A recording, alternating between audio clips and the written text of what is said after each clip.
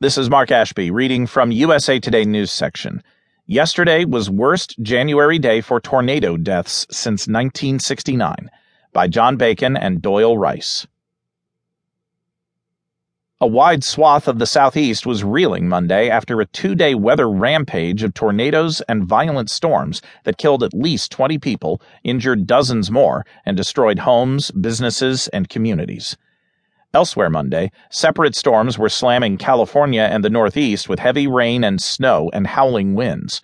Flood watches and warnings were in effect in and around Los Angeles and San Diego, while high wind watches and warnings were posted in New England and portions of the mid-Atlantic coast. A hurricane-force wind warning was in effect for the waters south of Long Island, where gusts of up to 74 miles per hour were forecast, the National Weather Service said. Snow was forecast for interior portions of the Northeast, where winter storm warnings were in effect. 16 of the deaths from the weekend severe weather outbreak took place on Sunday in Georgia. That made Sunday the USA's deadliest January day for tornadoes since January 22, 1969, when 32 people died, according to the Storm Prediction Center. January 2017 is now also the second deadliest January for tornadoes in the U.S. on record, following January 1969. Survey teams are out examining damage Monday to determine how many tornadoes hit Georgia, the length of their path, and their strength. There were 37 preliminary reports of tornadoes from Friday through Sunday, according to Patrick Marsh, warning coordination meteorologist with the Storm Prediction Center. An average January only sees 21 tornadoes. The all-time record number of January tornadoes is 212, set in 1999. President Trump pledged to aid Georgia's recovery. "I just spoke with Governor Nathan Doyle," Trump said during a White House ceremony. "Georgia is a great state, great people. The tornadoes were vicious and powerful and strong, and they suffered greatly, so we'll be helping out the state of Georgia." Trump also expressed condolences for victims of storm damage in surrounding states. Governor Nathan Doyle declared a state of emergency Monday for 16 Georgia counties. He added that all indications suggest a request would be made for federal assistance as well. "These storms have devastated communities and homes in south-central Georgia, and the state is making all resources available," Doyle said. "Our thoughts and prayers are with Georgians suffering from the storm's impact."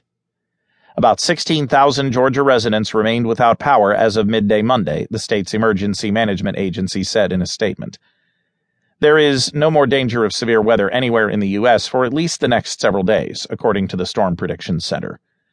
4 people died Saturday in southern Mississippi when a tornado left a trail of devastation in and around Hattiesburg. On Sunday, damaging storms were reported from South Carolina to northern Florida, but so far all the reported deaths were in Georgia. 7 people were killed in a mobile home park in Cook County, and 2 people were killed in Brooks and Berrien counties, Howden said. She said at least 23 people were injured. The numbers could rise. Karen Moore survived when an apparent tornado destroyed a swath of the Sunshine Acres mobile home park in the Cook County seat of Adel. She said the storm woke her up before dawn Sunday.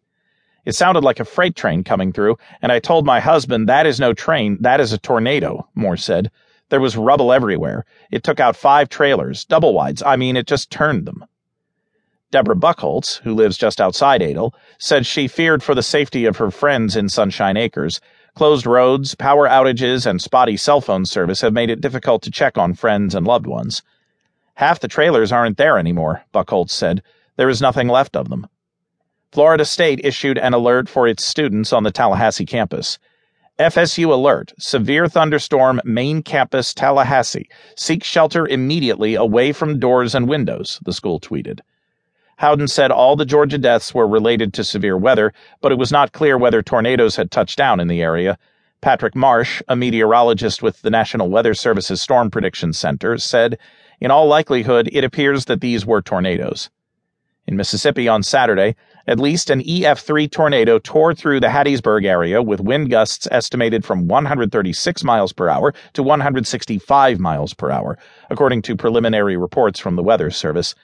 The tornado touched down about 4 a.m., leaving extensive damage for several blocks. The streets were littered with toppled trees and power lines, and thousands of homes and businesses were without power. "The total debris cleanup will be weeks at this point," said Lee Smithson, executive director of the Mississippi Emergency Management Agency.